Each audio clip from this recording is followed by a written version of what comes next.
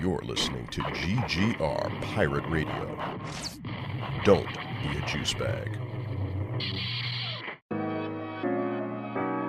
You're listening to The Overflow with MC Brooks on GGR Pirate Radio. Swinging a fly ball, center field deep. Bellinger going back to the warning track, to the wall. It's a grand slam. Howie Kendrick with a grand slam here in the 10th inning of Game 5.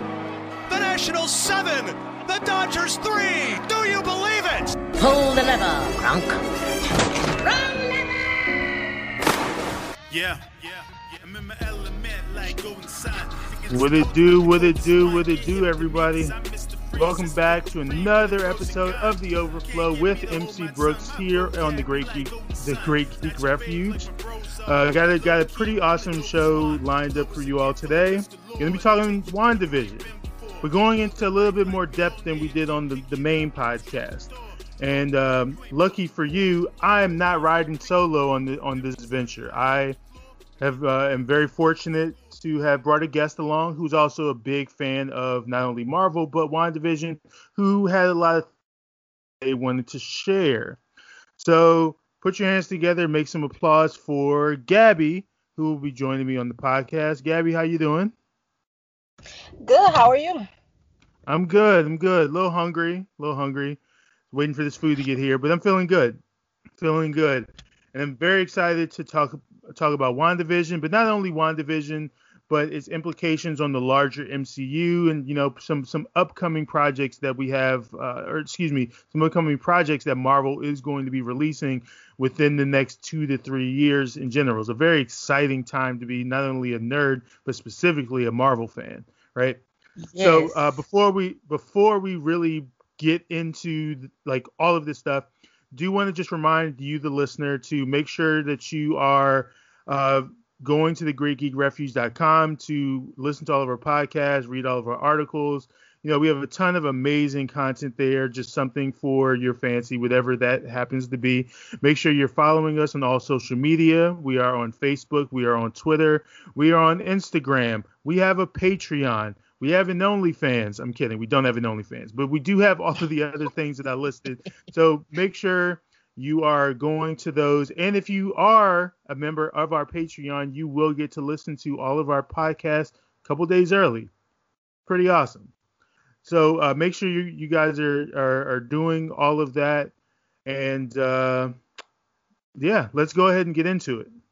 So Gabby, to kick things off, because I know my audience is unfamiliar with you, tell me a little bit about your Marvel fandom. Like, who are your favorite characters? What are your favorite movies? Do you read the comics at all? Kind of break it down for me. Yes, and thank you so much for the warm welcome. Like you mentioned, I am definitely a Marvel fan to the core.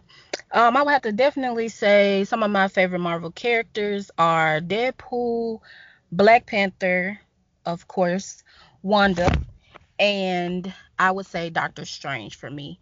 How I got into becoming a Marvel fan actually is from the MCU, but from watching the movies, it did jumpstart me into taking an interest into the comics. So I just started recently really reading the comics. Like right now, I have been reading the West Coast Avengers. So those comics are dope to me. I love them. So it gives me some background, because I know the MCU doesn't necessarily follow the entire premise of the comics, but it gave me a good foundation. Awesome. Now, follow-up question to that. So you are very clearly a Marvel fan. Do you have any interest in other fandoms? Like, do you also follow DC? Do you watch anime? Are there any cartoons or any other franchises like Star Wars or Star Trek that you're also into? I'm definitely, I used to give DC a hard time. I will admit that, but I have been getting into DC more so on the comic side. I had a friend of mine to purchase some of the comics for me. Some of the volumes. So I actually love the writing of the DC comics. So I can say that. The movies, I have seen a couple of the movies. So I am getting more into DC, but Marvel will forever have my heart.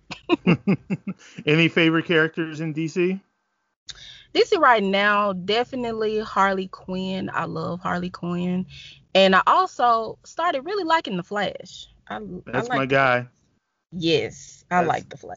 Yeah, that is my guy. Whether we're talking Barry, whether we're talking Jay Garrick, whether we're talking either version of Wally West. Yeah, I'm a big fan. Reverse Flash is one of my favorite villains just in general, just because of one, how much of an asshole he is, and how petty he is. Like he takes fucking with your hero like to like an entirely new level. Like I enjoy the Flash TV show. That was kind of my entry point for the Flash. Like I've always known who he was, but my interest really kind of came in from the TV show and kind of like grew from there. But like I feel, yeah, I'm a big Flash fan. Thinking about doing a Flash cosplay at some point. Be amazing. I love. We never get into that. But today's podcast we're not talking about the Flash or DC. We are talking about your the one that does have your heart, as you said, Marvel. Yes. And Marvel just recently concluded the first introduction into the next phase, the newest phase of things that they have coming up. Phase 4. I mean, to be honest, Phase 4 has been delayed for well over the year because of the pandemic, and it's really kind of unfortunate because I know like they announced a lot of these things like I want to say like 2 years ago, and Definitely. we were we thought we were going to get them last year, and there were production issues, and obviously as I said the pandemic happened, and it took a while for us to arrive where we are now. But definitely it was workarounds. Like all good things, they're worth waiting for. And I can say that WandaVision, while it being very different than what I think many of us expected from the MCU, I'm very happy to see that Marvel is kind of breaking out of their like the formula that they go to for a lot of their films. And I'm not saying that as a criticism because I too love a lot of Marvel films. I can pretty much I can put any one of them on and know I'm going to get a lot of enjoyment out of it. Exactly. And so like WandaVision. Oh, and let me say this too, because I didn't say this at the top. There are going to be spoilers for the listeners here. Okay. So like, this is not a spoiler-free review. Like we are going to be talking in depth about WandaVision and other things within the MCU. So if you are not familiar with WandaVision or the MCU, first of all, what are you doing? It's all on Disney Plus. Like, go watch it. So please go do that. There's a lot of stuff there. And two, yeah, like go get caught up, or don't listen because spoilers. If you're someone who cares about that, yeah. So WandaVision for me was it was a journey that I was very unsure of like what it was exactly going to be. Like I'm someone who is like I'm very heavy on the internet, so I love learning a lot about like the behind the scenes of how a show is made and what the concept is and what they're going for with a particular show. And so like I already knew they were going to be doing the sitcom thing before like WandaVision even came. So like that for me, like seeing the kind of I Love Lucy nature of episode 1, it wasn't very jarring for me because on one level, like I already knew it was coming, and on another level, I love old sitcoms. So like kind of seeing it being brought to life and knowing that it was going to be part of some sort of larger narrative was very interesting to me. And I'd say the last 9 weeks have been a ride, like just in a complete emotional roller coaster of highs, lows, Easter eggs, like moments of excitement, moments of sadness because of things that happen. moments of slight disappointment because you kind of want your theories to be correct, and Yes. when they're not, you're like, oh man, but it would be cool if they did that. Yes. The And so fan so so theories. Mm. yeah, and I mean, I'm sure we'll talk about the fan theories in a bit because they absolutely were running wild across the internet. But all that being said, like I really really loved WandaVision. So with you being someone who is very much a fan of Wanda, as you listed her among your favorite characters, how did you feel about the series as a whole? Like what did you take away from it? I was very excited for WandaVision when they came out with the trailers. It looked interesting as far as the scope of them using sitcoms to represent basically every decade.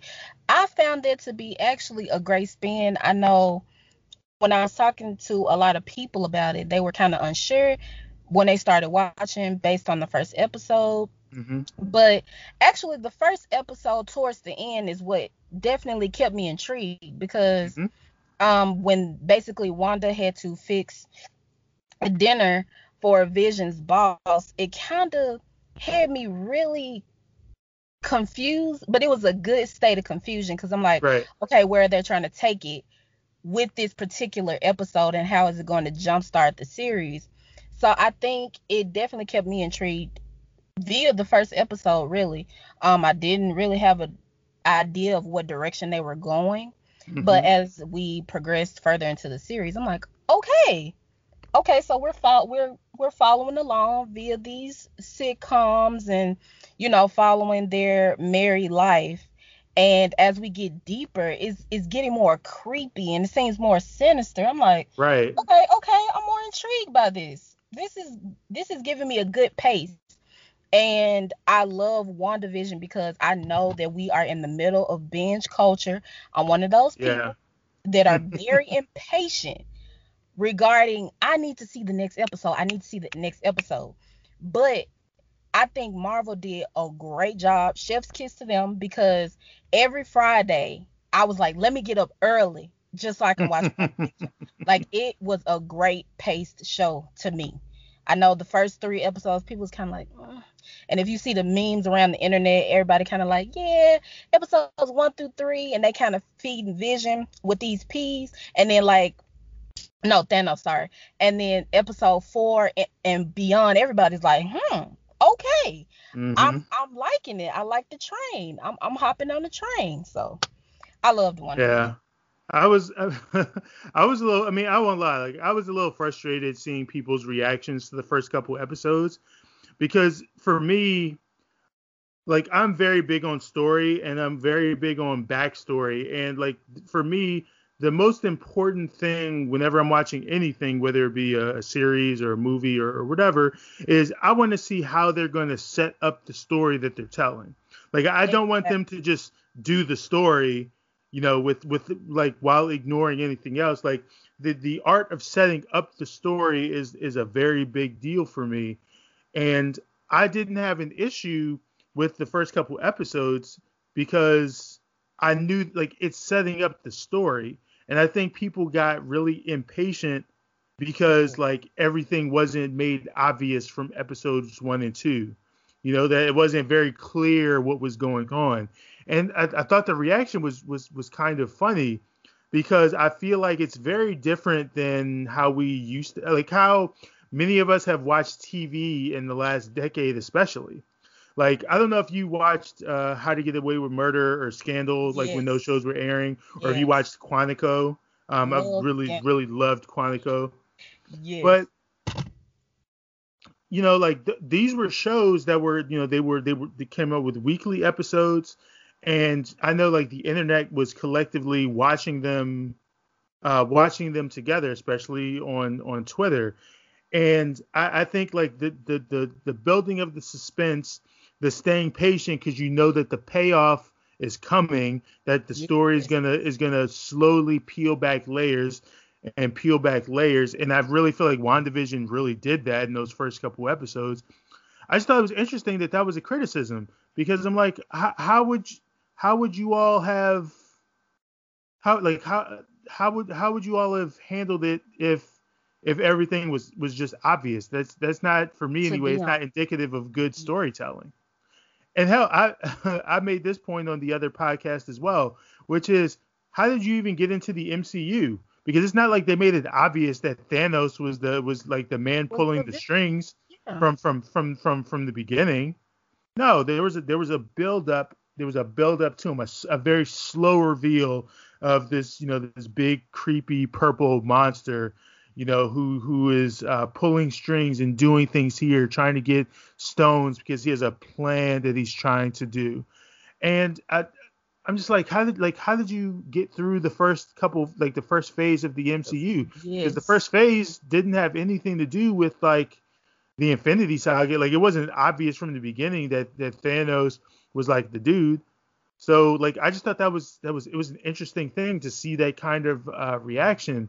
And on top of that, so like how did you feel they did with like the sitcom stuff through those specific first couple episodes? Because I mentioned it before, like I love old sitcoms, and so like seeing that was really cool, and I like the lengths that they went through to really pull off like how shows back then were filmed, like shooting in front of a live audience, and for example, like I thought that was cool, and I really think they pulled it off extremely well. But how did you feel about the sitcom thing? Like, do you think it worked? Would you have preferred for them to do something different? No, Marvel did that beautifully, actually, and I'm so glad that we have similar opinions about that, because that's really what kept me interested too, because every week, so from week to week, I would be like, ooh, so it's a new decade, it's a new episode, so what particular sitcom are they going to use for this one? And Right. it was so fun to theorize, okay, they might use this one because this was a popular sitcom in the 70s, and this one was a popular sitcom in the 80s. Right. And so I am Right. a huge I Love Lucy fan. So to see Wanda dressed like Lucy was just so dope to me.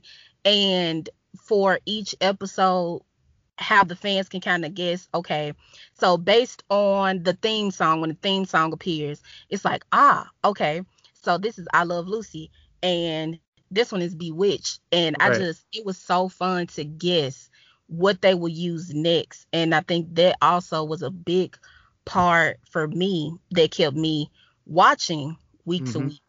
And Marvel did it great with the spin, including like even the commercials, Oh yeah, even the end commercials those are so of good. the episode.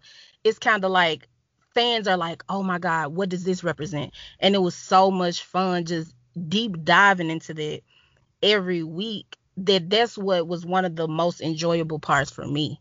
I was like, okay, so what does this commercial mean? Yeah. Exactly.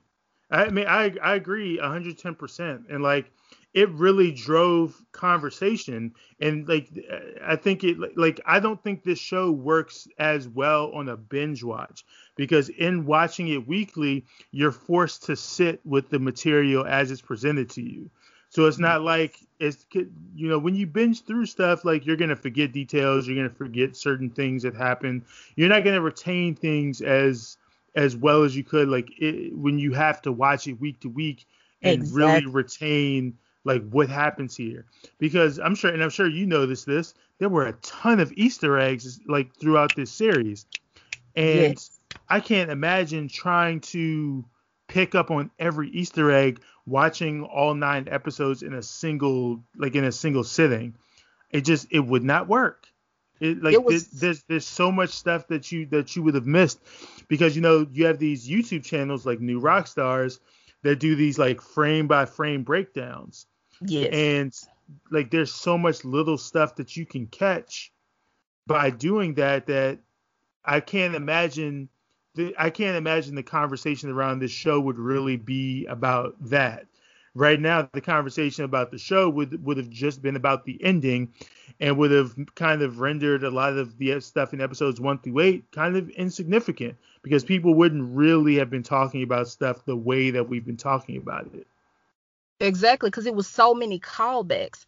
Right. So when you were watching it, just to have one episode to break down and to digest, you can recognize certain callbacks that they had in the show. And it's like, okay, they're tied into the MCU. Okay, this had to do with Tony Stark. This is what portrayed Wanda's grief. This is the scope.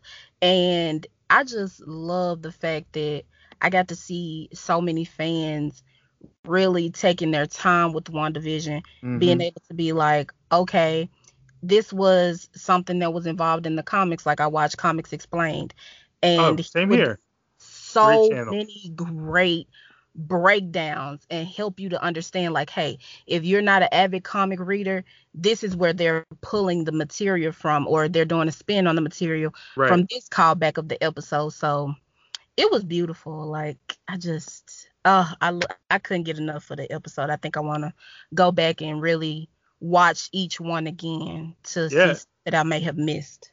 Yeah, I mean, and that's the beauty that you can, like, I feel like for you and for me and for other people who were watching weekly, like, we can go back and do that and really, like, appreciate it, because we've already sat with the material the last 9 weeks, or excuse me, the last 8 weeks, like, really trying to break down, like, what does this mean? What is the significance of this right here? Because I want to say the Bewitched episode, for example, and it's very easy to miss, but like in the intro, when you saw Vision go through the phase through the walls, and then phase from the top of the house down to the living room, there, if you pause at a very specific frame, you see the helmet that looks like the helmet of the Grim Reaper character from the comics, and like and stuff like that. That's like it's very easy to miss if you're not paying attention or not looking for it, or seeing like I don't remember which episode it is, seeing like the base from Age of Ultron, the intro from Age of Ultron on the walls in their house, you know, like it's stuff like that that's so good. And I mean, I'm gonna second your kudos to Marvel, because they really did their thing with this series, and it was so like it really reminded us just kind of how starved we were for new Marvel material. Yes. Because it's hard to think that it's legitimately been a year and a half since the last Marvel thing had come out. The last MCU thing we saw was the Spider-Man Far From Home. Yep. The end of Phase 3. They kind of set up what the world post Snap is like, and I don't really have a lot of bad to say. I don't have anything bad to say about about WandaVision. But let's transition and kind of get into some of the characters here. So, you know, like, let's talk about Wanda herself, because Wanda, like, I think Wanda before this was a character who was kind of nerfed, you know, like, she's a very, very powerful character in terms of what she can do and the grand scope of it. And we kind of didn't really get to see that on display all the time between Age of Ultron, with her introduction in Age of Ultron and Endgame. And so this was very, like, I considered Wanda and Vision kind of like B-list Avengers, like kind of on the same level as like Bucky and Winter Soldier, who oddly enough are also getting a show. And I mean that in the sense, not to like denigrate them, but, you know, like I was watching these movies because I really wanted to see Iron Man and Cap and Thor, you know, like those were the guys that I was really like, I need to see this for that. And like their inclusion was just like, oh, okay, you know, Scarlet Witch and Vision are here, cool, that's awesome, that's dope. But this series has really changed my opinion of Wanda. Yes. It's like, she is a character that I am very interested in learning more about going forward. Like, I might be falling into the same vein as you and go pick up some comics to like legitimately read about Scarlet Witch. The West Coast Avengers. Because I am very intrigued, and honestly, I feel like anyone who has ever endured like really bad trauma or grief, like you were able to really empathize with Wanda because you know what it feels like to experience, you know, a loss on that level. And experience loss on you know multiple and to have long form trauma. Like it's been constant trauma from her younger days with her parents and the Stark missile to her brother, you know, being shot, to being experimented on, to losing vision now a third time. And like you can just really empathize with her and like honestly, Elizabeth Olsen, like Amazing. get this woman an Emmy. Amazing. Get this woman an Emmy because I was kind of like whatever about her acting ability, but WandaVision really like puts that, like it really puts it on display because not every actor can pull off the different eras and pull them off authentically and well and display this character in different ways because of the eras, but also similar enough that you know that this is still the same character. So my question to you, like talk about Wanda, like how did you feel about, you know, Elizabeth Olsen's portrayal in this series? Like what did you think? I really became a fan, to be honest. Like I became more of a fan, definitely of Elizabeth from this portrayal because, to be honest, I think Marvel was intentional in the fact that, you know, we saw Wanda, of course, like in Endgame and Infinity War and Age of Ultron, and we were introduced to her character that way. But I feel like for us to really go in depth with her story, WandaVision was the perfect setup. I loved her in Age of Ultron. I know, like, people was like, ugh, like, okay, she may be a villain, you know, her and Pietro. But for WandaVision to be able to see a full scope of the traumas that she endured, even from, like, the nuggets of the commercials that they had, it was such a great setup to find out who she was. And I'm like, oh, once I got into the comics, I'm like, oh, finally, like, we're going to be introduced to Scarlet Witch. And it was so exciting because it's like the build up is steady, you know, getting there. So it's like, now I'm just waiting. When will be the big reveal? So it's like, I'm just on the edge of my seat. And like you said, like peeling back those layers of trauma that she had to deal with, we all can relate to it. You know, when something gets so overwhelming that, you know, we lose control, we lose it to a point where it's like it's overwhelming. And there was many callbacks to that, like her grief being so overwhelmed and how is she, you know, creating this hex and where did it come from? When did it start? So just to be able to see her, you know, because I mean, you know, they touched a little bit of it, of course, like in Infinity War and Endgame, but it's like to see the full spectrum and the way they connected the dots was so just kudos to them. I can't give enough praise because it's not rushed. It was paced really well. They created a great build up. Wanda became one of my top characters now. Like from WandaVision, like just to know, you know, where she went as far as like the grieving was concerned, like what happened to her after. And I like how they show you like the timeline. Okay, this happened after Endgame. This is where she's been. So Wanda has become my top 3 of Marvel characters easily. Listen, I agree with that 110%. And you know what else about Scarlet Witch? Like, I really like that they set her up to have a much larger role in the MCU going forward too. Yes. Mostly because of that post-credit scene that I know we'll talk about in just a second here. But I like one of the things I was always curious about once the Infinity Saga ended was how are they going to set up Phase 4 and beyond?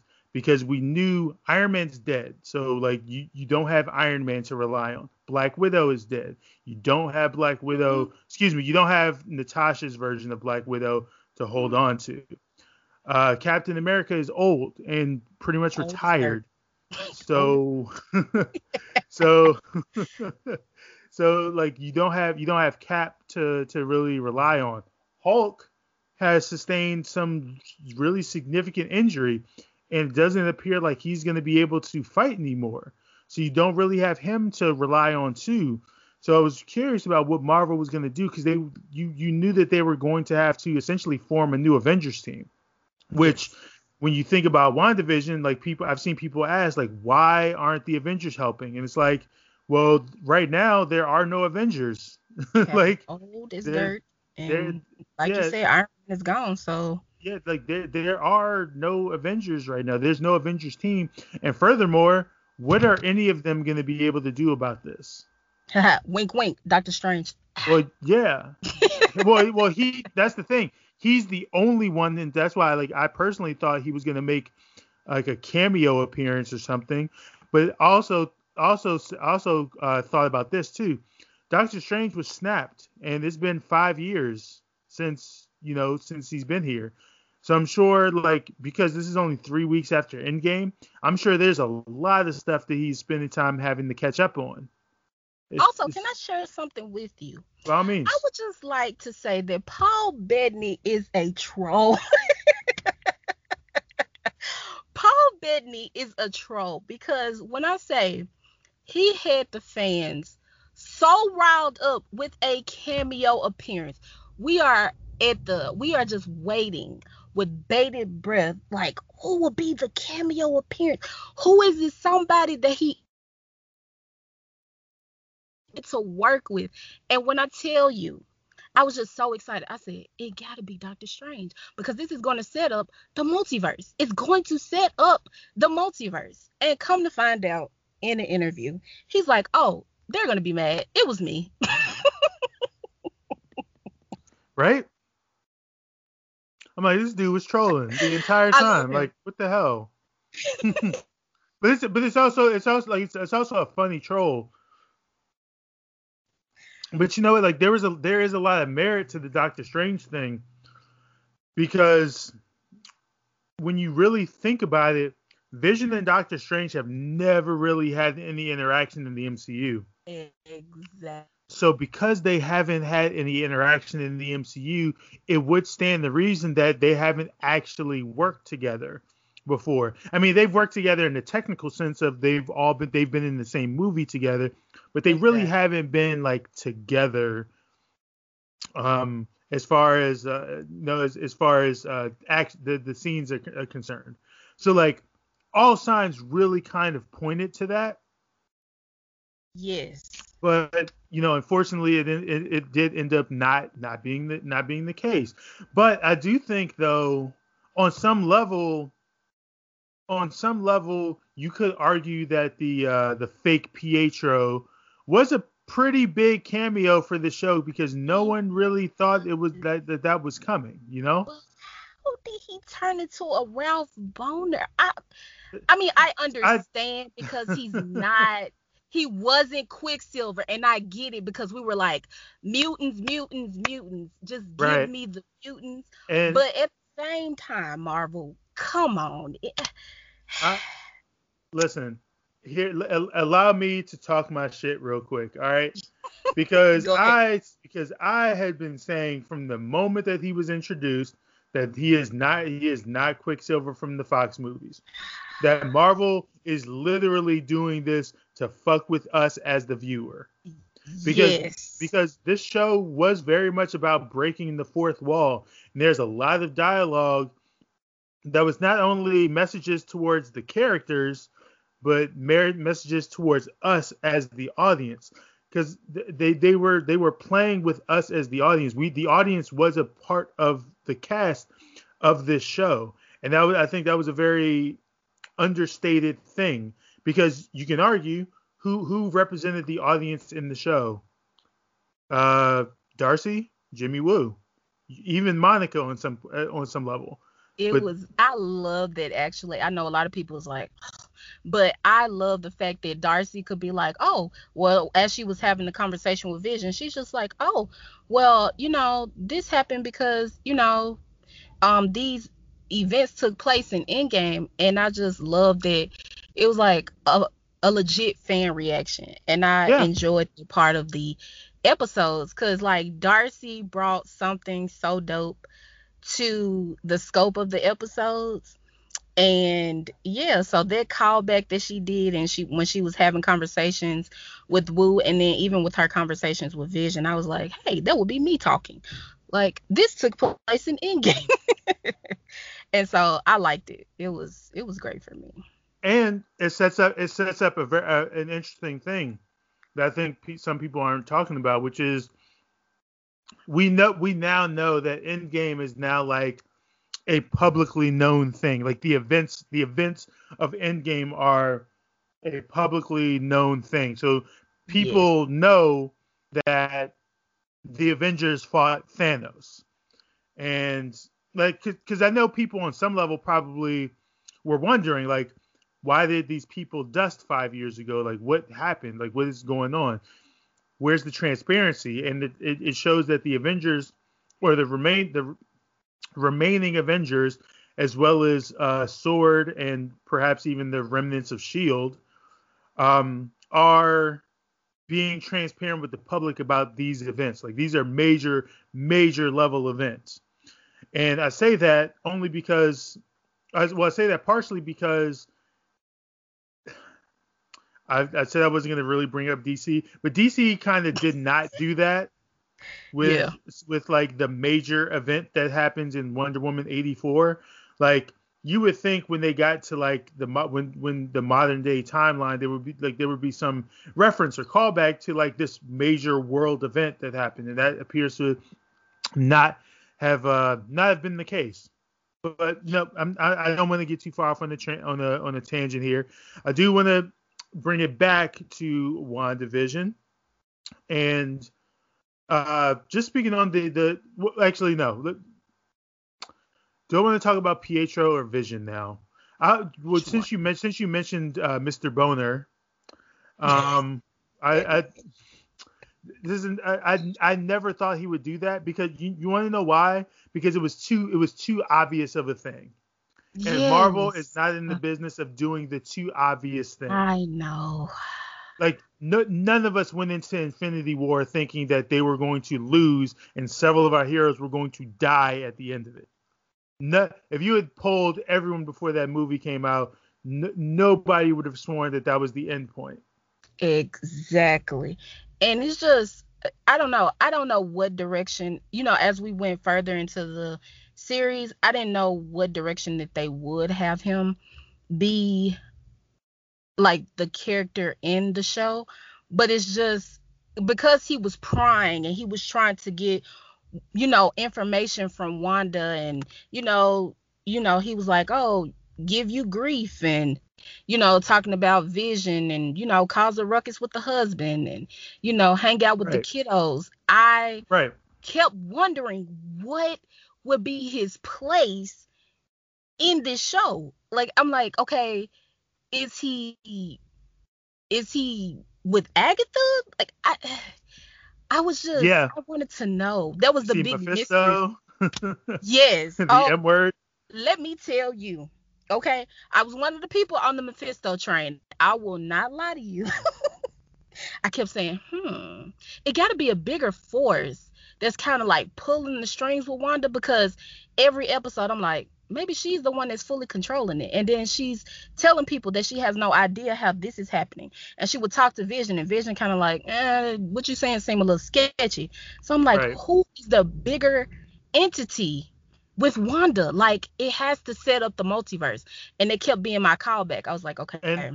And to that point, there were a lot of Mephisto references all throughout this show. Like, it was Marvel was very intentional about some of the references that showed up all throughout the show. Like my theory, because I at one point I was on the Mephisto train. I'm not even 100% completely off it, because I do think there's a possibility that there could be more than one villain at play here going forward. Exactly. Bigger question though. So, would you say that you're still on the Mephisto train, or could it be a possibility that we could be introduced to Chthon? That you said it, because I've been on the Chthon train since Evan Peters showed up. The second he showed up, I was like, oh, they're doing the thing. They're doing the thing. That's definitely Chthon. And like, once the Halloween episode came out, and he seemed to be, as you said, like he was asking a lot about, how she did it, and saying that he was playing a role in all this and that. Like, it got me thinking. To one, we know that Chthon possessed Quicksilver in the comics. Yes. That image went viral. I want to say during episode 6, because people were really curious about if he the guy. Because I mean, if we're being honest, there are 3 villains that people were wondering about: Mephisto, Nightmare, and Chthon.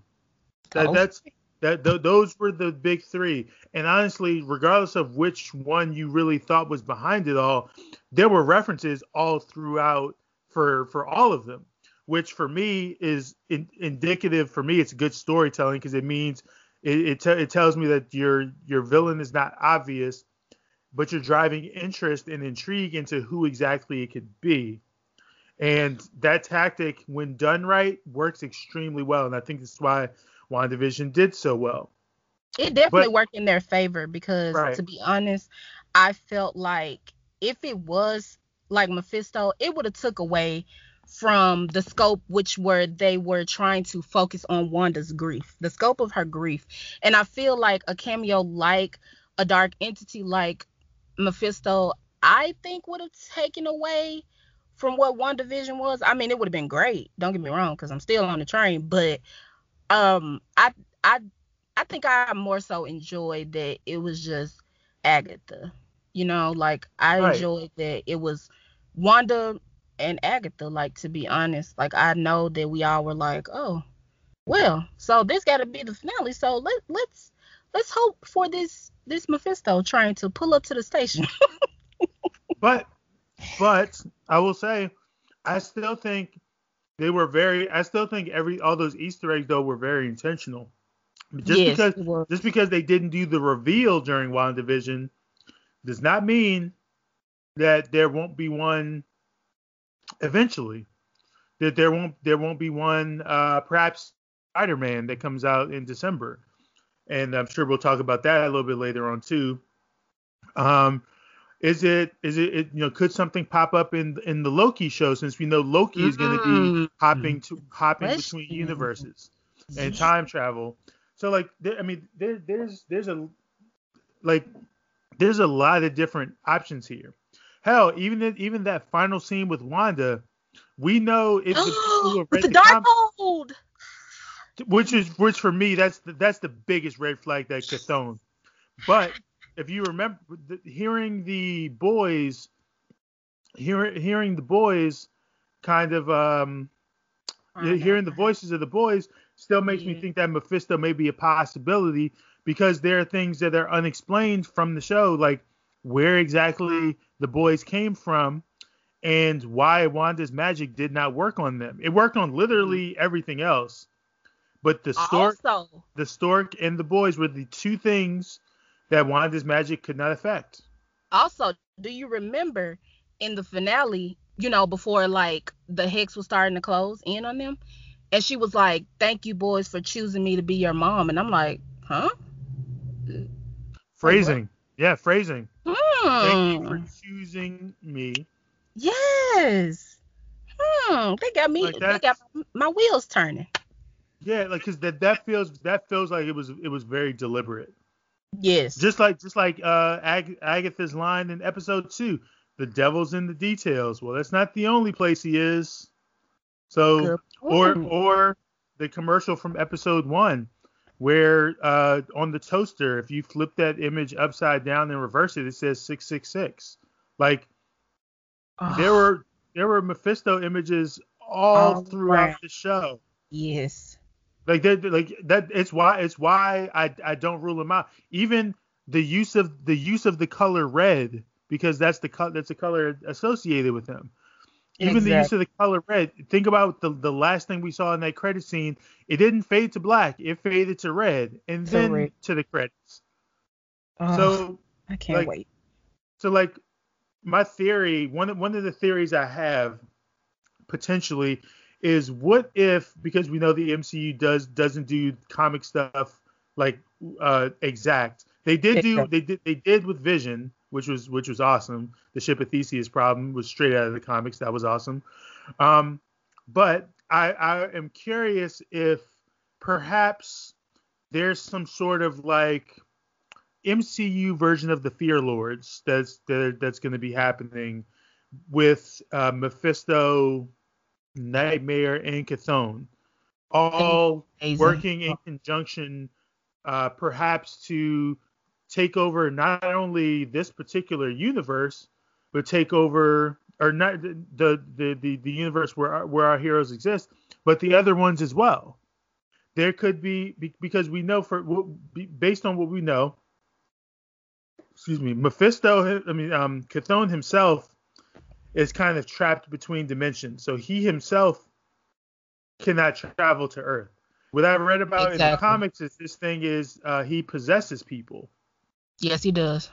And so like and this also kind of leans into what I think is going to happen to Wanda, because I do think at the end of WandaVision that she is on like the backside of Wundagore Mountain, the place where Chthon is sealed. Good point. Yes. The place where Chthon is sealed, and by being so close at this point, she could be subject to his possession, because something out of the comics was Wanda being possessed by him. And you know who helped Wanda break free of that? Doctor Strange. Doctor Strange, yes, because he has to, because Doctor Strange is basically guarding, like, okay, you know, what evil forces, you know, we're trying to keep the evil forces at bay. So it's just like, it's so many theories, and just who can be the villain. Like, I know that Wanda has this great potential, but I'm like, it has to be somebody else. I'm just not going to get rid of it. No. I mean, I'm with you, and honestly, I do think Chthon, like for me, Chthon is the obvious choice. I'm just curious if they're also like, are they going to like set up, you know, Mephisto as well to perhaps, if not be part of Doctor Strange 2, maybe set up for further down the line also. Exactly. Because like, think of it. Chthon is the god of chaos. He, in the comics, he cursed Wanda as a child, which is why she has the chaos magic, why she has the abilities that she has. That's why she's fated to become the Scarlet Witch as she's known. There are so many, like, it's extremely possible that this is what they're setting up for him going forward, for Wanda going forward in Doctor Strange 2. That, like, it just, like, everything for me, it fits in place, that Chthon, or at least a version of him, feels like the obvious thing, because by bringing in Doctor Strange, you not only bring in Doctor Strange to calm Wanda down from the possession I think she'll be under, and also handle Chthon, but then you also set up Doctor Strange teaching Wanda, or like Wanda serving under him as kind of a mentor, because she herself said because her powers are innate, she's never learned spells, or like how to conjure certain things, how to do certain things within it. And with Doctor Strange being the Sorcerer Supreme, regardless of the fact that she is stronger than him, he would know how to control it, how to manifest certain things, how to perhaps even change her destiny of destroying the world.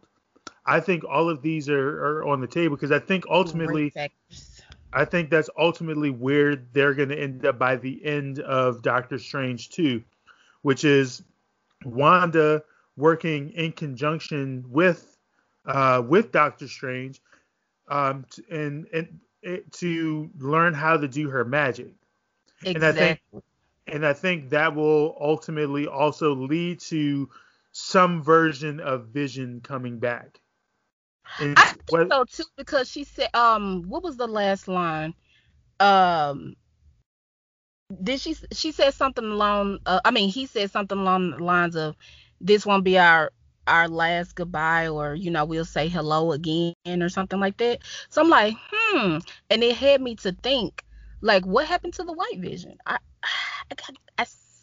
And you know what? I have so many questions. What happened to the White Vision? So I'm like, you know what?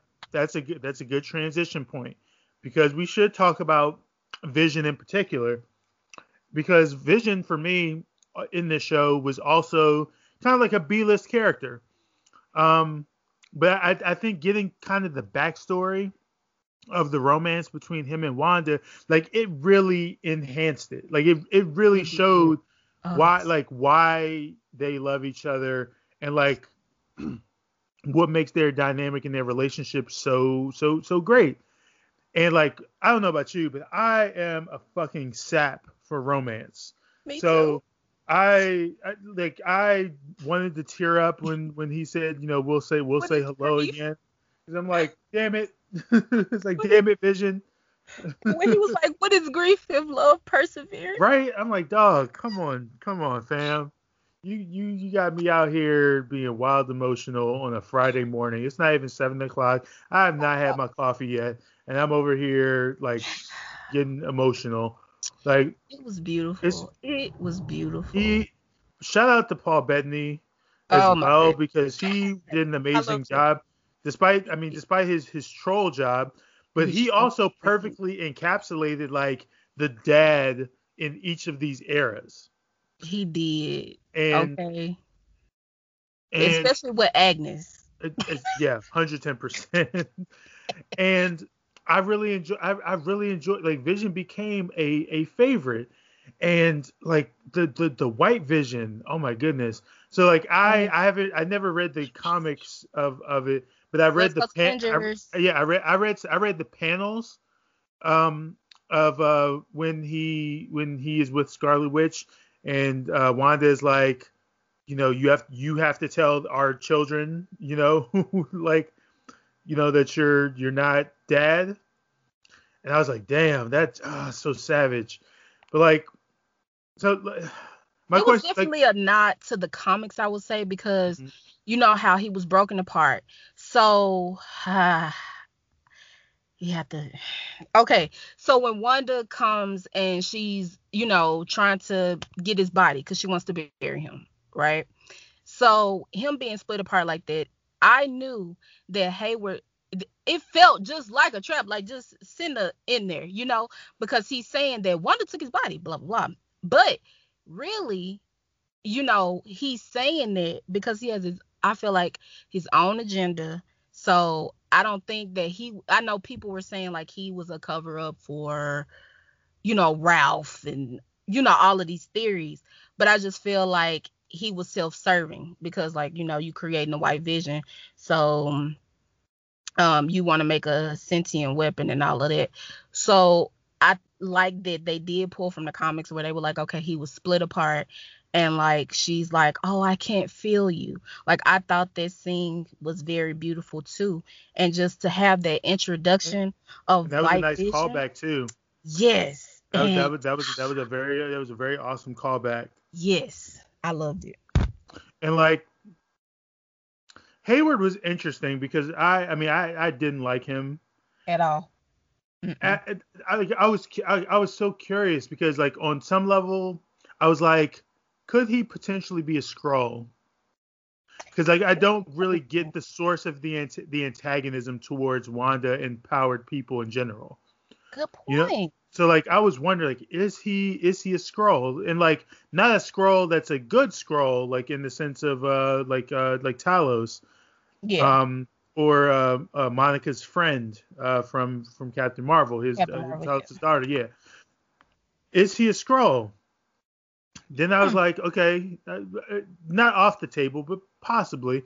Then I wondered, like, is he a version of I can't even think of the dude's name, but there's a character in X-Men who is like very antagonistic towards mutants. And so like I was wondering, like, is Hayward like a version of that character in the MCU, like someone who wants to oppress and bring down superpowered people? Like, is it a version of that? I wondered, is he someone who could perhaps be under the control of a Chthon or Mephisto or whomever?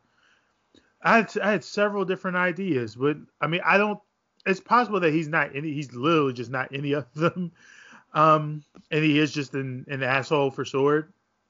Yes, I think it was just an asshole for Sword. And yeah, I just felt so victorious when Darcy was just like, hey, here's the truck. Meet the truck. I think he got what he deserved, and I also wondered what his place would have been as far as the MCU, but it just seemed as further we got along, it's just like, I think he's just an asshole. So I don't know. It just seemed like he just, wanted to create White Vision, like have a part in it. So right, because if you think about it, so the meaning of Sword changed. There's sentient weapons. Yep. And so it made me wonder whether like he wanted to start like a version of the Sentinels. Like based on the design, like if he showed that he could make a version of Vision that worked, get the materials and start mass producing them and use that instead of actual agents. So I wondered like if that was kind of what was behind it. But I want to ask you this: where do you think White Vision went? Because I have an idea of where he could go based on Vision, kind of opening his third eye and seeing the memories of everything, Wanda's memories of everything that happened. Yes. So like I wondered if. Well, I'll save my point. I do want to ask you this: where do you think he went? Like, is there a comic reference point you can think of, or just a theory in general of like where you think he disappeared to? To me, I'm wondering, could he be in a different point of like a different dimension or something? Because like with, I guess I call him regular Vision, Division. He went back to Wanda, but it's just kind of like, where did White Vision took off? Because the transferal of memories and stuff like that. I'm wondering, did he go into his own little pocket of reality? That's pretty much as far as I theorized. I was like, especially if she's going to, meet him again, if that's not going to be their final goodbye. Like, I'm wondering, could it be a potential where they reunite in Multiverse of Madness? Or, I don't know. I thought about that. Yeah. So my thing would be, so like I looked at it from this perspective. White Vision he's emotionless. He would want answers. That's what made the whole Ship of Theseus thing so great, because Vision realized that he didn't actually need to fight White Vision if he is the same as him on some level. He needed to show him by introducing a logic problem, which is brilliant. That's a brilliant thing. So my guess is, I think White Vision is going to seek out Bruce Banner.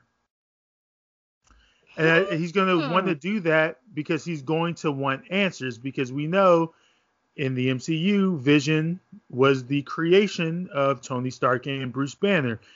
Vision would have the knowledge of Tony being dead based on Wanda having been at the funeral and knowing all the events of Endgame. So I think based on knowing that, White Vision would want answers. And Tony's dead, so Bruce is the next logical step into kind of figuring out, well, who am I? What am I? And kind of perhaps sending him down an arc of, becoming Vision, the Vision we know again. There's like, just to draw a parallel, they did a storyline similar to this in season 4 or season 5 of Supergirl with the character Brainiac, who essentially is kind of like the DC version of Vision. Yeah. And they did a similar thing where he was in love with Dreamer and all this and that, and then he ultimately ended up getting rebooted, and he turned into just his factory settings where he showed he had no emotion. He was just very logical. He had no attachment to anyone, nothing or anything like that.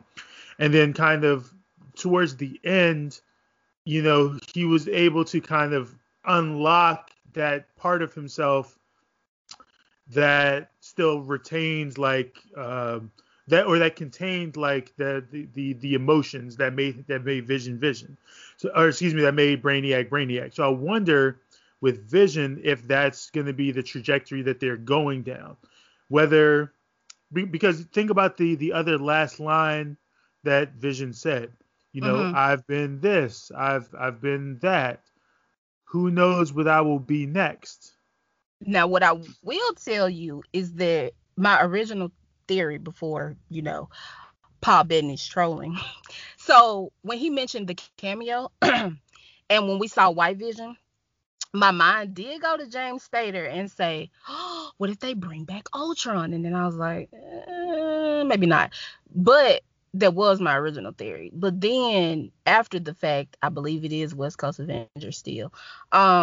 White Vision was, like you mentioned, emotionless. He didn't have memories of being in love with Wanda. And so I think that they did do a good job as far as like White Vision having this talk with regular Vision. Right. And I'm just curious as to see, when they will reunite and in what way. Because like if he's in his own little, pocket of dimension, he's trying to gain more knowledge about the events that occurred and everything.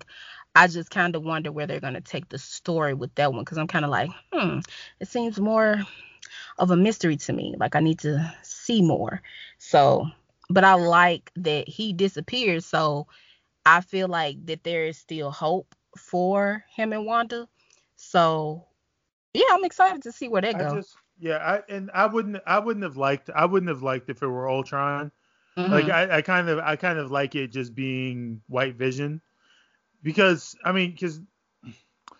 really nerfed Ultron. Like Ultron literally could have been a Thanos level threat if they wanted to go down the trajectory of making him that, but they didn't. Yeah, because the reason why I said that was because you remember like Vision having the discussion with Ultron and they're having their back and forth, and then they're in the forest. Now it kind of pans away and you see like this bright light, but it's like, did you off Ultron, or did you what happened with that? And I think that Marvel did that on purpose. I'm not sure, but I just was like, okay, so is it a chance for Ultron to come back in some kind of way? Right. Or maybe not. But also, I specifically remember that part. Right. And also remember when the last shot we saw of Ultron, he was missing his entire left arm. Exactly. What's the first thing White Vision did when he was activated? He looked at his left arm. So like that felt like that it was a real possibility because of that. He could come back. That it could be that. But I don't really know. But I do think he's gonna end up with he's going to end up with Bruce Banner.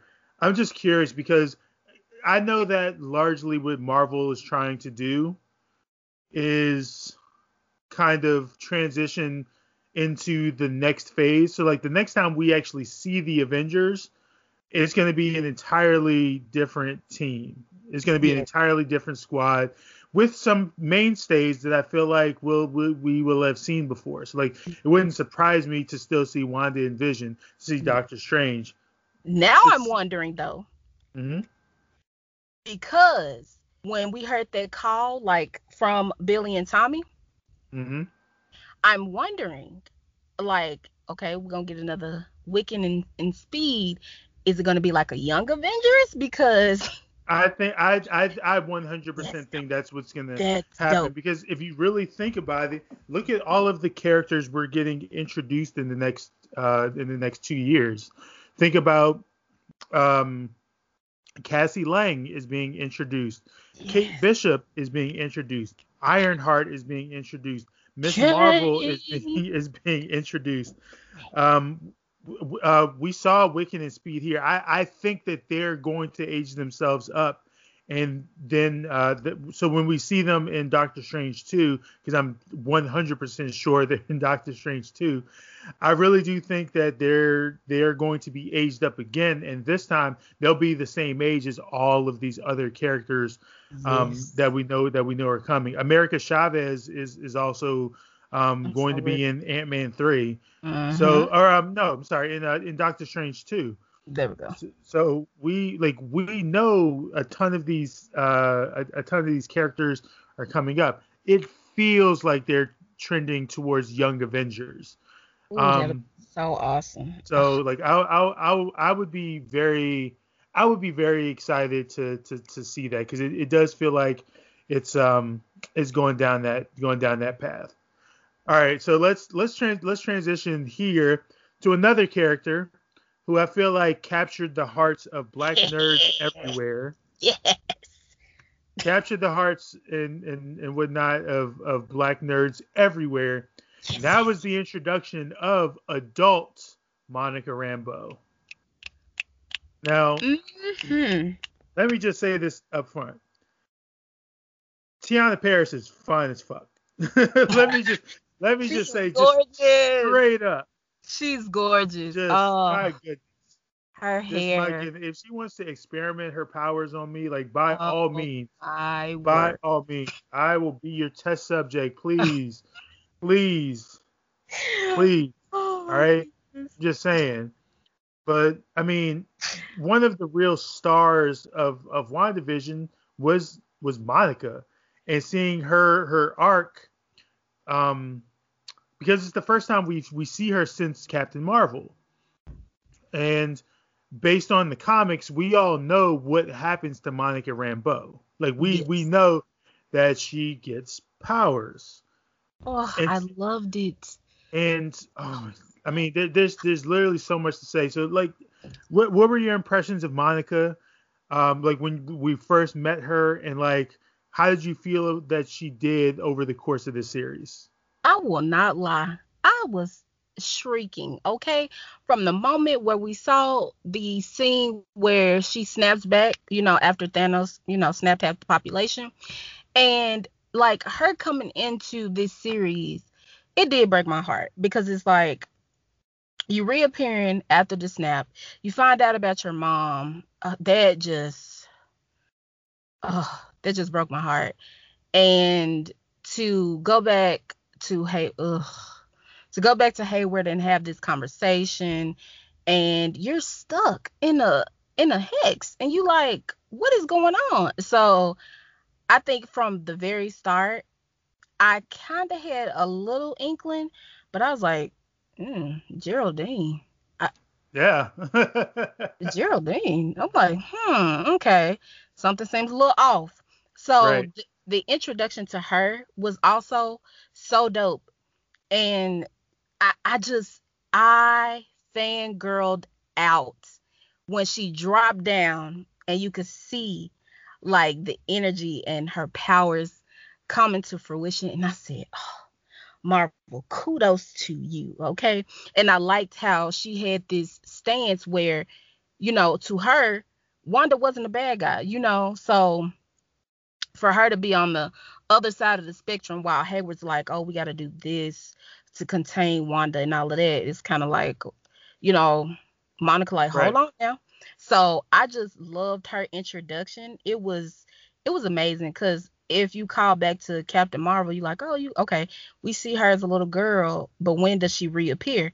And she comes back in WandaVision. So I just have hair envy.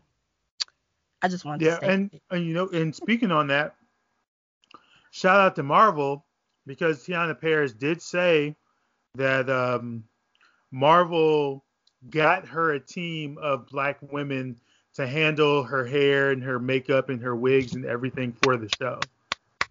And it's funny because you hear so many horror stories of black actors on sets and having to deal with people who don't know how to do anything with their hair or their makeup, so they end up looking really weird or really greasy, or their wigs don't fit right. And Lord knows, if anyone knows anything about black women, you cannot be out here with your wig all fucked up. That can't happen. No. All right. We have to have the hair laid. Right. Like you can't be out here with the I only hang out with white people wig on, because that's just not the way. So like Marvel deserves a lot of props for that, because that could have gone very, very wrong. Now let me ask you this, because this is something that people have speculated on because of how she got powers. Do you think that she already had something inside of her prior to the hex happening? Because great question. Because I have a theory that I feel like could explain some of the things we saw in WandaVision, but I want to get your thoughts. So we talked about it already. Keyword here, mutants. But so as she's passing, back through the hex, right? Now, I feel that, by her passing through it, and how she had the x-ray done, like, I feel that she had powers already, and the hex, like, activated it, because I feel like maybe she had, like, an X gene, hint. So I feel like she had the X gene, and, like, as she passed through it again to go back and to talk to Wanda, is when the hex was like, bam, it's your turn. I feel like she really kind of already had her powers because of the x-rays just showing the beam of light. So, I think they were already activated, but they really came into play with their final entrance into the hex. Like, her going back and forth was just further activating it. So yeah, because they said it rewrote her DNA. Yes. Like, it makes me like CMBR, cosmic microwave background radiation. Yep. I think that's the key word that really explains it, because we know it was a thing when her and Hayward were talking about space. We know, like, that's a thing. It's also, if you remember the old the first Fantastic Four movie, the one with Chris Evans as the Human Torch, like they specifically mentioned that there, like they mentioned it in one of the scenes from that film. Excuse me. So with that being said, I think that both that, being around Captain Marvel and like interacting with her the way that they did, it's probably the thing, like that radiation on some level probably gave Maria the cancer that killed her. And yep. I think that's probably why one of the reasons Monica probably has a huge issue with Carol, along with the fact that you would go there. Along with the fact that, and this is why I think the other thing is, they're supposed to be best friends, and Carol hadn't been back to Earth since then. Exactly. Which also means that the look she gave, like, which probably means that Monica was upset that her mom was going through all of this and Carol was nowhere to be found. Yep. Where was Carol? Like Carol was nowhere to be found. So I think that could be explained. So like the same radiation that that caused Maria to develop cancer later in life could also have been exposed to Monica at that young age because she was also around Captain Marvel. And what that did, because wasn't Rhodey the one that was like, was that in Endgame or Infinity War? I'm sorry, them two movies kind of run together for me sometimes. Where he was like, oh, so where you've been? And it's Endgame. Yeah, so he was just like, where you been? And he was like, she was like, it's other planets out here that have threats going on. So it just kind of made me think about that particular scene. Yeah. Oh yeah, for sure. Yeah. Yeah, for sure. And so I think that radiation combined with the chaos magic is what led to Monica developing powers. Because I could even foresee a scenario that perhaps Monica may have developed a cancer late in life too because of the same radiation from when she was younger. And now instead of that, because of the chaos magic, and having her DNA rewritten because of it, boom, photon. Haha. The name she will most likely have. Now, I'm really curious to see what's next for Monica, because honestly, I think I'm very excited to see her in Captain Marvel 2. But now let me put my theory hat, my tinfoil hat on here. All right. I think that Monica is going to be set up to become a Nick Fury-like figure in the MCU. I think because we saw in the post-credit scene with the scroll that came, someone wants to meet with her. And I think Nick Fury, that's Fury. Right. We know okay. Nick Fury is in space.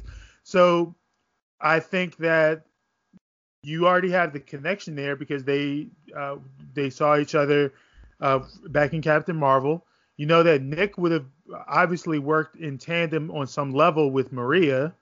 Yep. The entire time. Would also be familiar with Monica because Monica is also part of SWORD. Yes, she is. That's why that makes sense. That does make sense. Yes. And I feel like she's going to show up at some point in, like, I think she'll be in the Secret Invasion show. That's not confirmed. I personally just think that's where she's going to end up. That's why they did the post credit scene. Like, someone wants to meet with you. Well, they're going to meet in Secret Invasion.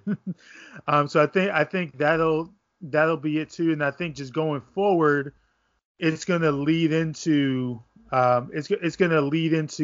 her getting a much larger role, because I don't think they'll just reduce her to just not using her powers or anything. Like, I'm not saying that fans would lose it. Okay. 100%. I would be right there with them. But I do think that they'll set her up to have like that Nick Fury style of leadership in terms of intelligence and keeping track of things in the way that they work.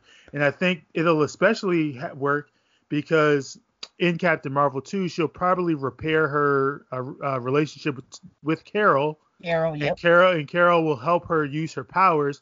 And then you can truly set up like the dynamic I think the MCU has wanted, which is they want to be able to do space stuff and they also want to be able to do Earth stuff.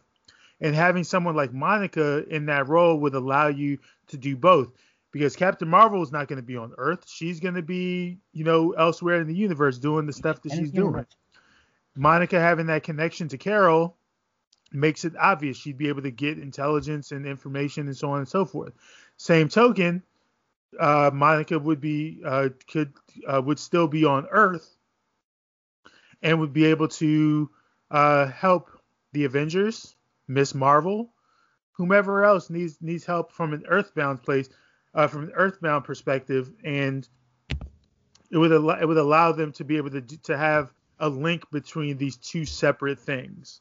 You know what? I hadn't really taken that into account. So that is actually a very good theory. I think that will actually happen because Yeah. I knew that her becoming Photon would definitely play a bigger part in the Marvel Cinematic Universe. I was just wondering to what extent, like, would she show up, besides being in Captain Marvel too? Because I know that she definitely became a fan favorite. So to try to diminish her role, I could not ever see that happening with Marvel. So I'm just waiting Yeah. to see where she goes. I mean, like, like I what's the saying? Fool me once, shame on you. Fool me twice, shame on me. Yes. Like, I don't think Marvel is necessarily stupid. You know what I'm saying? Like, I think they didn't plan for the success of Black Panther and were completely wild when they realized that the Black Dollar was very Powerful. popular and Yes. very powerful in terms Black of making that dollars movie matter. a success. Hashtag. Like, so I think that Marvel, knowing that and knowing that Black Panther 2 is still going to be made and whatnot, I think they know that, and they're going to set up something for Monica to be very vital going forward, because I'm sure they realized how successful the show was because of people's excitement for Monica. Like, yes, I mean, we were all watching for Wanda and Vision, obviously. Like, don't get that twisted. But a lot of us were also watching for Marvel, for Monica, and it really shows. Yeah, and just think about it. You're uniting older fans who maybe don't care as much about the MCU because they grew up on the comics. Yep. But now they're getting a live adaptation of the Captain Marvel they grew up with. And let me tell you, I will be purchasing that Monica Rambeau Funko Pop. Thank you. You're welcome. Thank you. I already bought. Mine won't be here till May, but I'm here for it. Yes, I pre-ordered mine too. And like you're also uniting the older fans with newer people who may not have known that this character ever existed. Like, oh, there's this super powerful, super strong Black woman with these energy abilities who's kind of an OP level character. Like, holy shit. And we want more of that. What's great about Marvel too is because, if you're an avid comic reader, of course, you may have some issues or something with the MCU because you wanted to follow the comics, some kind of way. But to be able to see those elements incorporated into the cinematic universe, I think that's dope on Marvel's part because they're still pulling from the comics and placing Easter eggs in there. So it's kind of like, if you're a comic reader, it's like, I recognize that, or I recognize that. And then if somebody's just, strictly maybe like MCU, participating in the MCU, that makes you be curious about, I want to know the backstory of this character, like they was introduced to Monica Rambeau. That will make people want to go and read the comics. So 100%. I like that Marvel is very strategic in that type of way. Absolutely.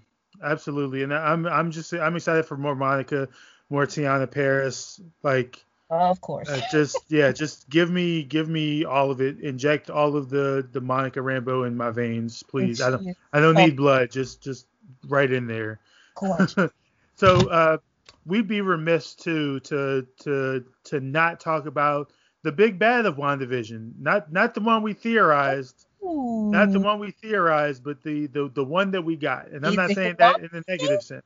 Not saying that in a negative sense, but we absolutely have to give our flowers to Catherine Hahn for her depiction of Agatha Harkness. Amazing actress. Amazing. She deserves all of the flowers that Elizabeth Olsen also deserves for her portrayal, because you could not have, like, I really feel like if you had put this in like the 60s and like aired this on Nick at Night 15 years ago, like episodes 1 and 2, that people would not have been, like, they would not have known that that this was made in 2019, 2020. It came out in 2021. Like Agnes or Agatha, Catherine Hahn played the fuck out of her Did role. a beautiful job. Because you just looking at her like, oh, she's just a nosy neighbor. Okay. She You pulled know, off. I mean, listen, she pulled off the nosy neighbor role just to a so T. well, just from her expressions, just her mannerisms, the way she spoke, like that enthusiasm, like I gotcha, you know, like all of it. It was super perfect. And even the transition in like what was it, episode 5, when when she did the whole, hey, it's like, do you want to start? Do you want to do it again? Do you want to start from the top? All right, start from Like the top. just the transition, like while filming, of going between in character, then out of character, but in character, and then But you back know to in what? character. Like it's just But you like, know what? Marvel does such a great job. And when I tell you that, because oh my goodness, his name is on the tip of my tongue, but it's failing me right now. One of Vision's co-workers, I can't remember his name, but you remember when Vision was oh, I know who you're trying to talking about. find I out. know who you're talking about. Yeah, Yes, when Vision was Norm, trying to find out. Norm. Yes, Norm. So when Norm, was zapped back into himself, and then he came out of the trance, and he's like, "Oh my God, help me!" And then Vision zapped him back in. The level of acting in this series was just So good. phenomenal.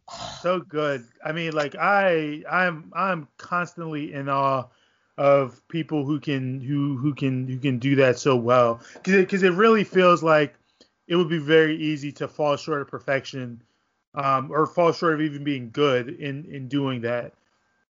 And I mean, I gotta say, like, as much as we were theorizing about Mephisto and Chthon and whomever, the reveal of it being Agatha all along, chef kiss brilliance. Let me tell you this song, okay? I made it into a ringtone. I found a trap music ringtone. But of course, what other way what better way could you have found to do it? I mean, just the epic level of just her showing us the transitions of, hey, I was at the talent show, and hey, I was here. And for the longest with Herb, it bothered me. Herb bothered me because I just was like, why is he standing at this gate just sawing through it? It bothered me because I said something bigger has to be at play here. And I know that a lot of fans was like, hey, girl, we know what Agnes is short for. So just to find out that big reveal, and just the theme song was so cool. Yeah. So I loved it. Oh. You know what was really brilliant about the theme music also? That it was all played in, like, with the same notes, just rearranged. You can play virtually every intro song with the exact same keys. So beautiful. And it was so good. And how's this? How's this for a reference? And I wish I could see your face as I say this. So the people who did the music for WandaVision did an interview, I think, right before the finale aired, right? Bobby Lopez and Kristen Anderson Lopez. They've done a number of other Disney songs, like Frozen's Let It Go and Remember Me from Coco. So listen to this quote. We put a tritone in the main theme, which is considered the devil's interval. And it might feel creepy, sometimes dreamy. And that was a perfect balance then. Wow. Like that, like doesn't it, like that, just like, again, Mephisto Easter eggs all over. Very intentionally putting something called the devil's interval. That is mastery. Like it just shows the level of detail with these shows. It's intentional. The intent. It's very brilliant. And like to take it back to Agnes too, like Catherine Hahn as a villain, like I want more of that. like I am personally very glad that she didn't die at the end of WandaVision, because Me I want too. more of that. I want more of that interaction between her and Wanda. Like I loved their dynamic. What did she say? I'll be seeing you around, and that felt like a promise to me. Not if I see you You first. first. Yes, that sounds like a promise to me. I am anticipating that, okay? Because if she was working with the Darkhold, and then of course, Wanda has it now, like Right. I want to see them back at work, because that final showdown, It was so dope, and it was oh, fucking brilliant, because this also highlighted that Wanda is a very smart tactical character next in is terms being of being able to learn on the fly, because she only learned about runes the episode prior to using them to undo to bring or to defeat Agatha. next is being. Yeah, yeah. I Which love speaks that to commercial. which speaks to yeah which speaks to that thing that the commercial, the Nexus You know commercial. what? You know what that I realized? If you pay attention to every single episode, when she goes previously on WandaVision, it goes to like this cheery voice, and is like, as the episode starting to get like more sinister and creepy, it starts to go previously on WandaVision. Right. Previously on WandaVision. I said, how intentional is Marvel? Like, kudos Just to the them. just the tiniest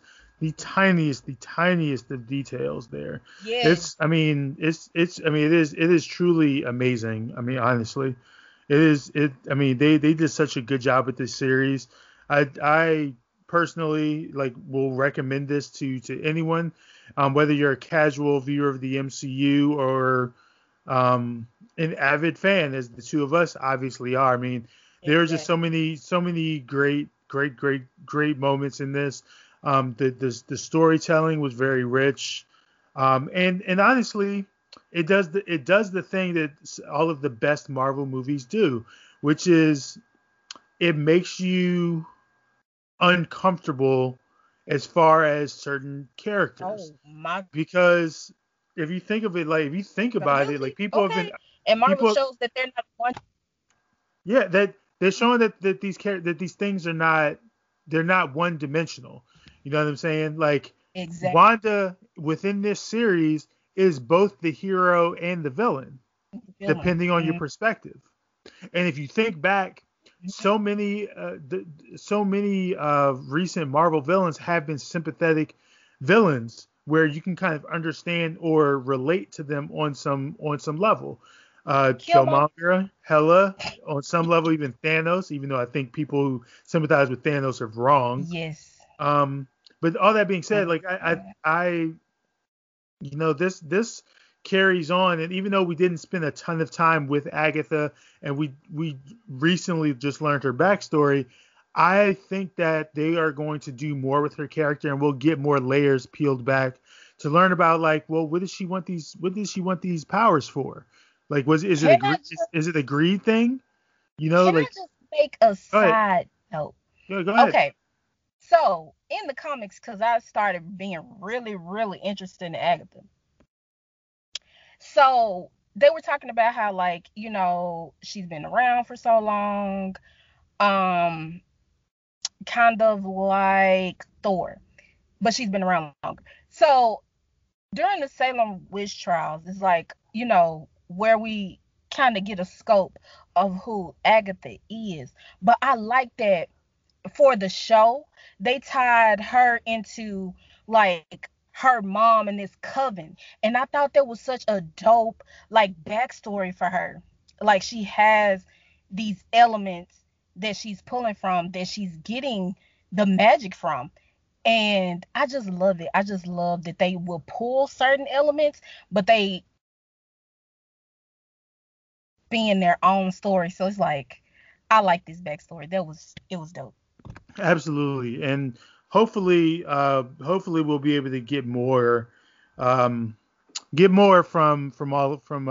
Agatha and Wanda and Vision and just all of these great characters. Hopefully more from Jimmy and Darcy, because Ooh, I if he enjoyed get both of all them. spin And off, honestly, would you watch the spin-off? well, I would 100% watch a spinoff with them, Okay. because someone did on Twitter, someone did pitch doing an X-Files style show I where Jimmy and saw Darcy that. go investigate just like weird shit that happens in the MCU. And Please let that happen. so much potential, so much potential there. Also, did not know how fine Kat Dennings was before watching this show. She So is gorgeous. She so is gorgeous.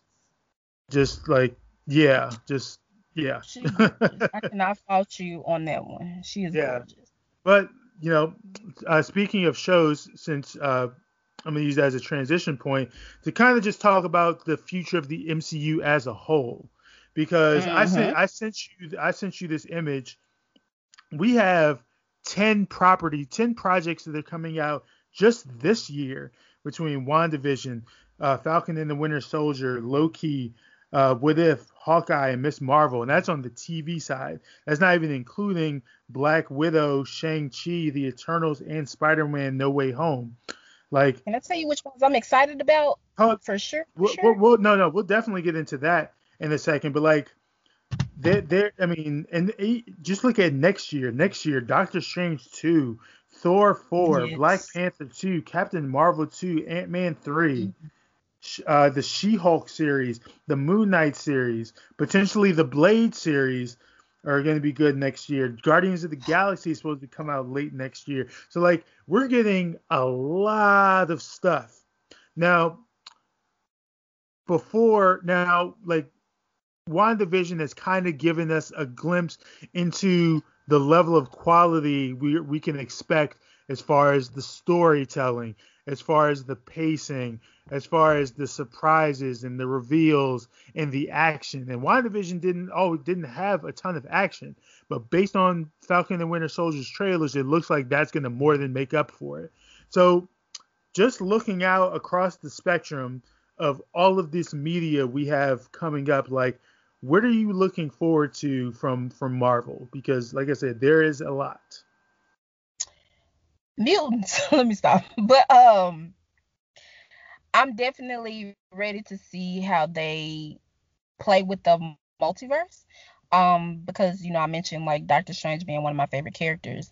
Mhm. So just to find out like what shall be the next things that he's up to, as well as how we had WandaVision. So it dealt with her chaos magic and witchcraft. Next up being Falcon and Winter Soldier. So I think it's going to be more so like, guy versus cop. Like we get to see, the events that's taking place after Endgame. Like what are they up to? We catching up with them, seeing what they're doing. As Marvel released these trailers, like I'm just so excited to see where everything goes. Like as far as like, what will they be up to? Because how you said that we basically missed out on a year of not having Marvel things. I'm just excited to see what overall is coming up next. Like, just give it to me. Like I'm ready to consume all the Marvel things. Listen, I'm in the same boat as you. I mean, like, I'm literally excited about everything here. There is not a single thing on this list that I am not looking forward to. I mean, WandaVision was great. If we're getting more stuff that's going to be like that, it's going to be great. I mean, Falcon and the Winter Soldier looks amazing. I like Falcon. Yeah. I like Bucky. I'm very much looking forward to seeing, because I think this is what I think is going to happen. I really do think Falcon is going to get his comic book Captain America suit by the end, which I am very much looking forward to. And I mean, honestly, if they decide to do more with Falcon, am completely on board with this because I know that he is or was dating Misty Knight in the comics. So, My goodness, my heart. so oh, I'll send you some of the panels I've seen because adorbs. So like if they want to establish Falcon as like the next Cap, I'm 100% here for it. You know, I really do think I don't think Bucky should get the mantle. I think it should be Falcon. It should definitely be Falcon. Yes. It should be Falcon.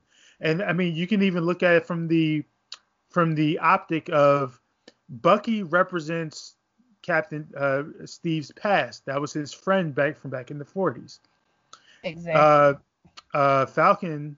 Why can't I remember his name right now? But he's like the all-American. Like he gives me that same feel of Cap. So I feel like he represents the future of what Cap is. You know, so I feel like it rightfully belongs to him. You know? So like I'm excited for that. Because of the Marvel Avengers game, I am a big fan of both Miss Marvel and Kate Bishop, who's going to be in Hawkeye. And oh my gosh, I'm excited. I might not care for Jeremy Renner as a person, but I actually do like the Hawkeye character. Oh, okay. I do like the Hawkeye character, and I am very excited to see what's going to happen. You know, Me too. I'm excited for Kate Bishop. I'm excited for Miss Marvel. Did you see the steals? Who? Did you see the steals for Hawkeye? Like they Oh yeah. Her suit, her comic suit. Look, I did a run with Marvel's Avengers last week wearing the exact same outfit, the purple exact same outfit. That's my favorite Kate Bishop outfit. So like I'm excited. I'm super excited for that. This is gonna be awesome. And like there's so much stuff. Like the Eternals is gonna give us some backstory on our universe. Spider-Man though.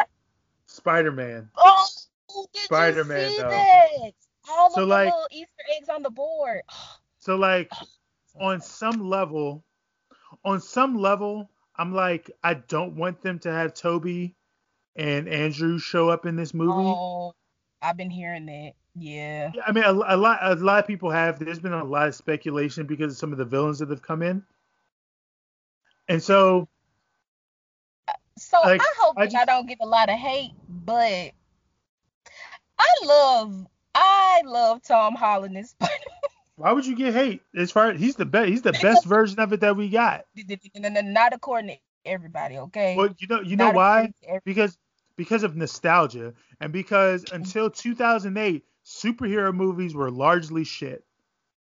Like superhero movies before Iron Man 1 came out, by and large, were just, hey, we'll just put the character on screen and people will be happy to go see it. Like that. I think he encapsulates like Peter Parker and Spider-Man so well, and I know people like, Tobey Maguire, and I'm like, I get it because I like him too, but like Tom Holland is my favorite for both. Tobey Maguire, Tobey Maguire was not a high school kid. Like, come on, no. You're not. No, I mean he looked young, but no. It just seemed so out of character for him to be so like kind of teenagery and angsty and dorky. So I'm just like, I'm not really believing you. It's really a matter of something being the best out of a batch of bad things does not make it good. It just means it's better than other bad things. A lot of bad superhero films have come out over the years. Tobey Maguire's being better than those bad ones does not necessarily mean that they are good by themselves.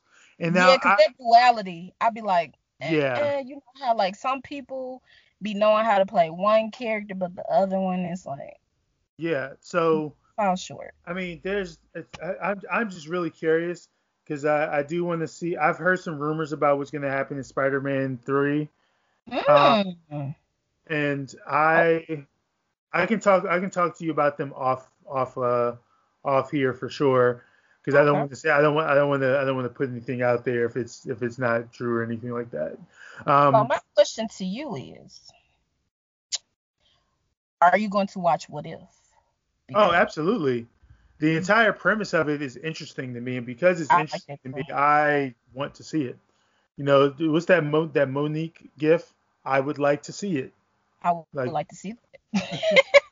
I would like to see it. Yes, like I want to see like a world where Peggy Carter becomes Cap and Steve Rogers becomes Iron Man. That sounds amazing. I want to see that. Sir, I would faint. An episode where Black Panther becomes is Star-Lord. Like what? Like I was on the Star-Lord hating train because of Infinity War. I got over it, so I'm excited again for Guardians of the Galaxy. No, I'm with you. I'm with you. He was kind of on my bad side, but now he's been forgiven. Yes, he's been good. Okay. Yes. So like like you were saying, the trajectory of everything that's coming out, it's all looking good for me. I'm definitely wanting to see what they do with She-Hulk and Quantumania.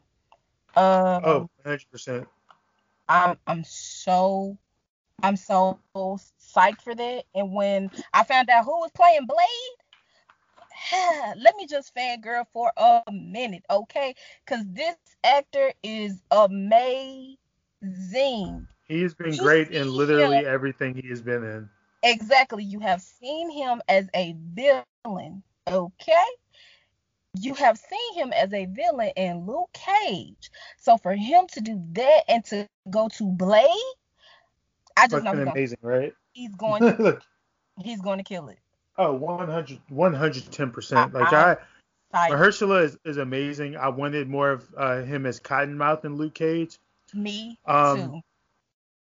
I'm excited for like I just want to see what they're going to do, because Blade was such like if you are a black nerd and you grew up in the 90s 2000s, yep, you knew about Blade and you knew that those films were awesome. And to be honest, Marvel owes it to Blade, because Blade kept Marvel afloat when they could have potentially gone under, Yes. So even like on some level, I'm a little sad that Wesley Snipes is not involved. Like I don't need him to be Blade, but like it would have been a cool kind of thing to see him be involved in the film in some form or fashion.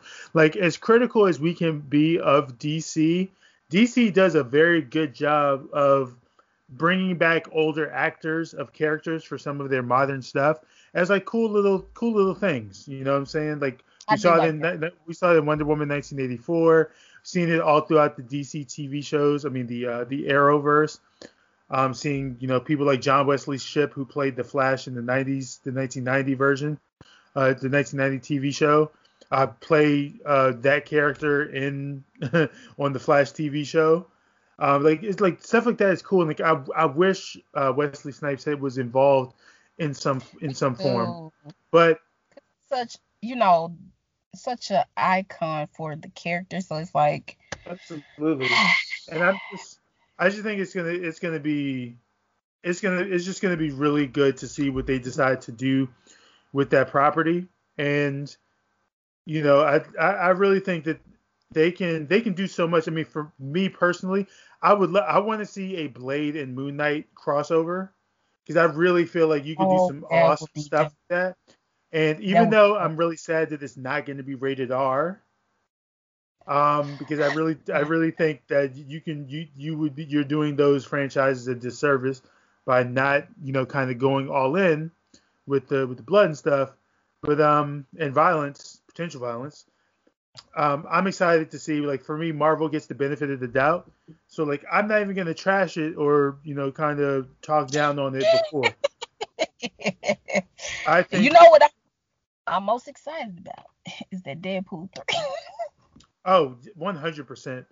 I love Wade Wilson, okay? Let me just say how I feel about Ryan Reynolds. That man is gorgeous. And just him, he just embodies like Wade Wilson, like he was just made to play that character. Okay, Absolutely. made to play the character. I just want to know what kind of hijinks he's gonna get into with Deadpool 3.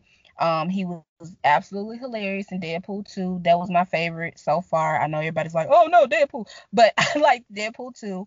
Especially when he was putting together the X-Force. So just to see Deadpool 3, like what can he do next? That's another one that I'm excited about. So Absolutely. these are gonna be great. And just, I mean, just I need to see his interaction with Spider-Man because I just feel like that'll be amazing. It'll be really amazing to see that. And I'm glad that at least Deadpool 3 is going to be rated R. They're going to keep that. Can you imagine it being PG-13? I mean, it would be Once Upon a Time in Deadpool, which I didn't see. It was apparently received well, but I kind of prefer it to be kind of unfiltered. Thank you. Because if they slapped the PG-13 rating, I'm just kind of like, but how would that go? I don't know. I mean, I'm sure it'd be possible, but I'm not sure if the version of it they will create will be as good as it unfiltered. You know? Exactly. So. Yeah. So. Is the best. Yeah. Him unfiltered is the best. No, 110%, and like I enjoyed those films. I look forward to seeing more of it. So I think this is a good time, a good place to kind of wrap up. Okay. So just looking at WandaVision as a whole, looking at all of these series and movies that we know we have coming up. Like, do you have anything else you want to get out about just any of these things, any of these shows, movies, projects? Any expectations, any theories about what's going to happen? It's a little somber, okay, but I'm definitely curious about Black Panther 2. I kind of will be remiss if I didn't mention it. Same. I just want to see where they will take it. Like, I know that Ryan Coogler definitely wants to pay homage to Chadwick Boseman, rest in peace to him. I definitely just want to see the trajectory of what is going to go down with Black Panther 2. I know a lot of people have theorized, like, maybe they're going to show the scope of Wakanda. Shuri may take the mantle. Killmonger might show back up. I'm definitely just interested in how he is going to have it flow, basically. Yeah. And no, I have a Black Panther theory, but I'll tell you after we get off of here, because I think I have an idea of what they're doing, of what Marvel is planning based on their own statements. And I'll tell you about what that is when we get off air. But I do want to thank you for coming to the podcast. You were completely awesome for the time we spent recording this. And, I'm sure my listeners will be very happy to hear more from you. If you do end up coming back. Do you have do you want to give out your social media in case people want to find you or react? You guys can your opinion? Me on The Gift of Gabs. That is The Gift of Gabs, but Gabs is spelled Gabss. If you would like to follow me over on Instagram, I'm trying to be in the motion of posting more. So definitely give me a follow up there to find out what I'll be doing soon. Hopefully coming out with my YouTube channel extremely soon in the upcoming couple of months. So you can find me there. All right, awesome. So again, thank you for coming. Thank you to everyone for listening. Hopefully you thoroughly enjoyed this conversation. I mean, this right here might be the longest episode of the Overflow I've ever done.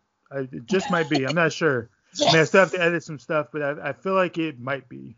Yes. But all that being said, make sure you're following the Great Geek Refuge on all social media, as well as visiting our website where you can get all of our podcasts, our articles. You can get earlier episodes of The Overflow. I forgot to mention this earlier, but if you also have Spotify, Apple Music, wherever you get your podcasts, you can also find the Overflow with MC Brooks, as well as the other podcasts like At the Diner and Mike Explores on those as well. So that being said, I'm out. There will be new episodes coming soon, and I will catch all of you beautiful people on the flip side. This has been Pirate Radio Network production, Juice Bags. Yeah, boy.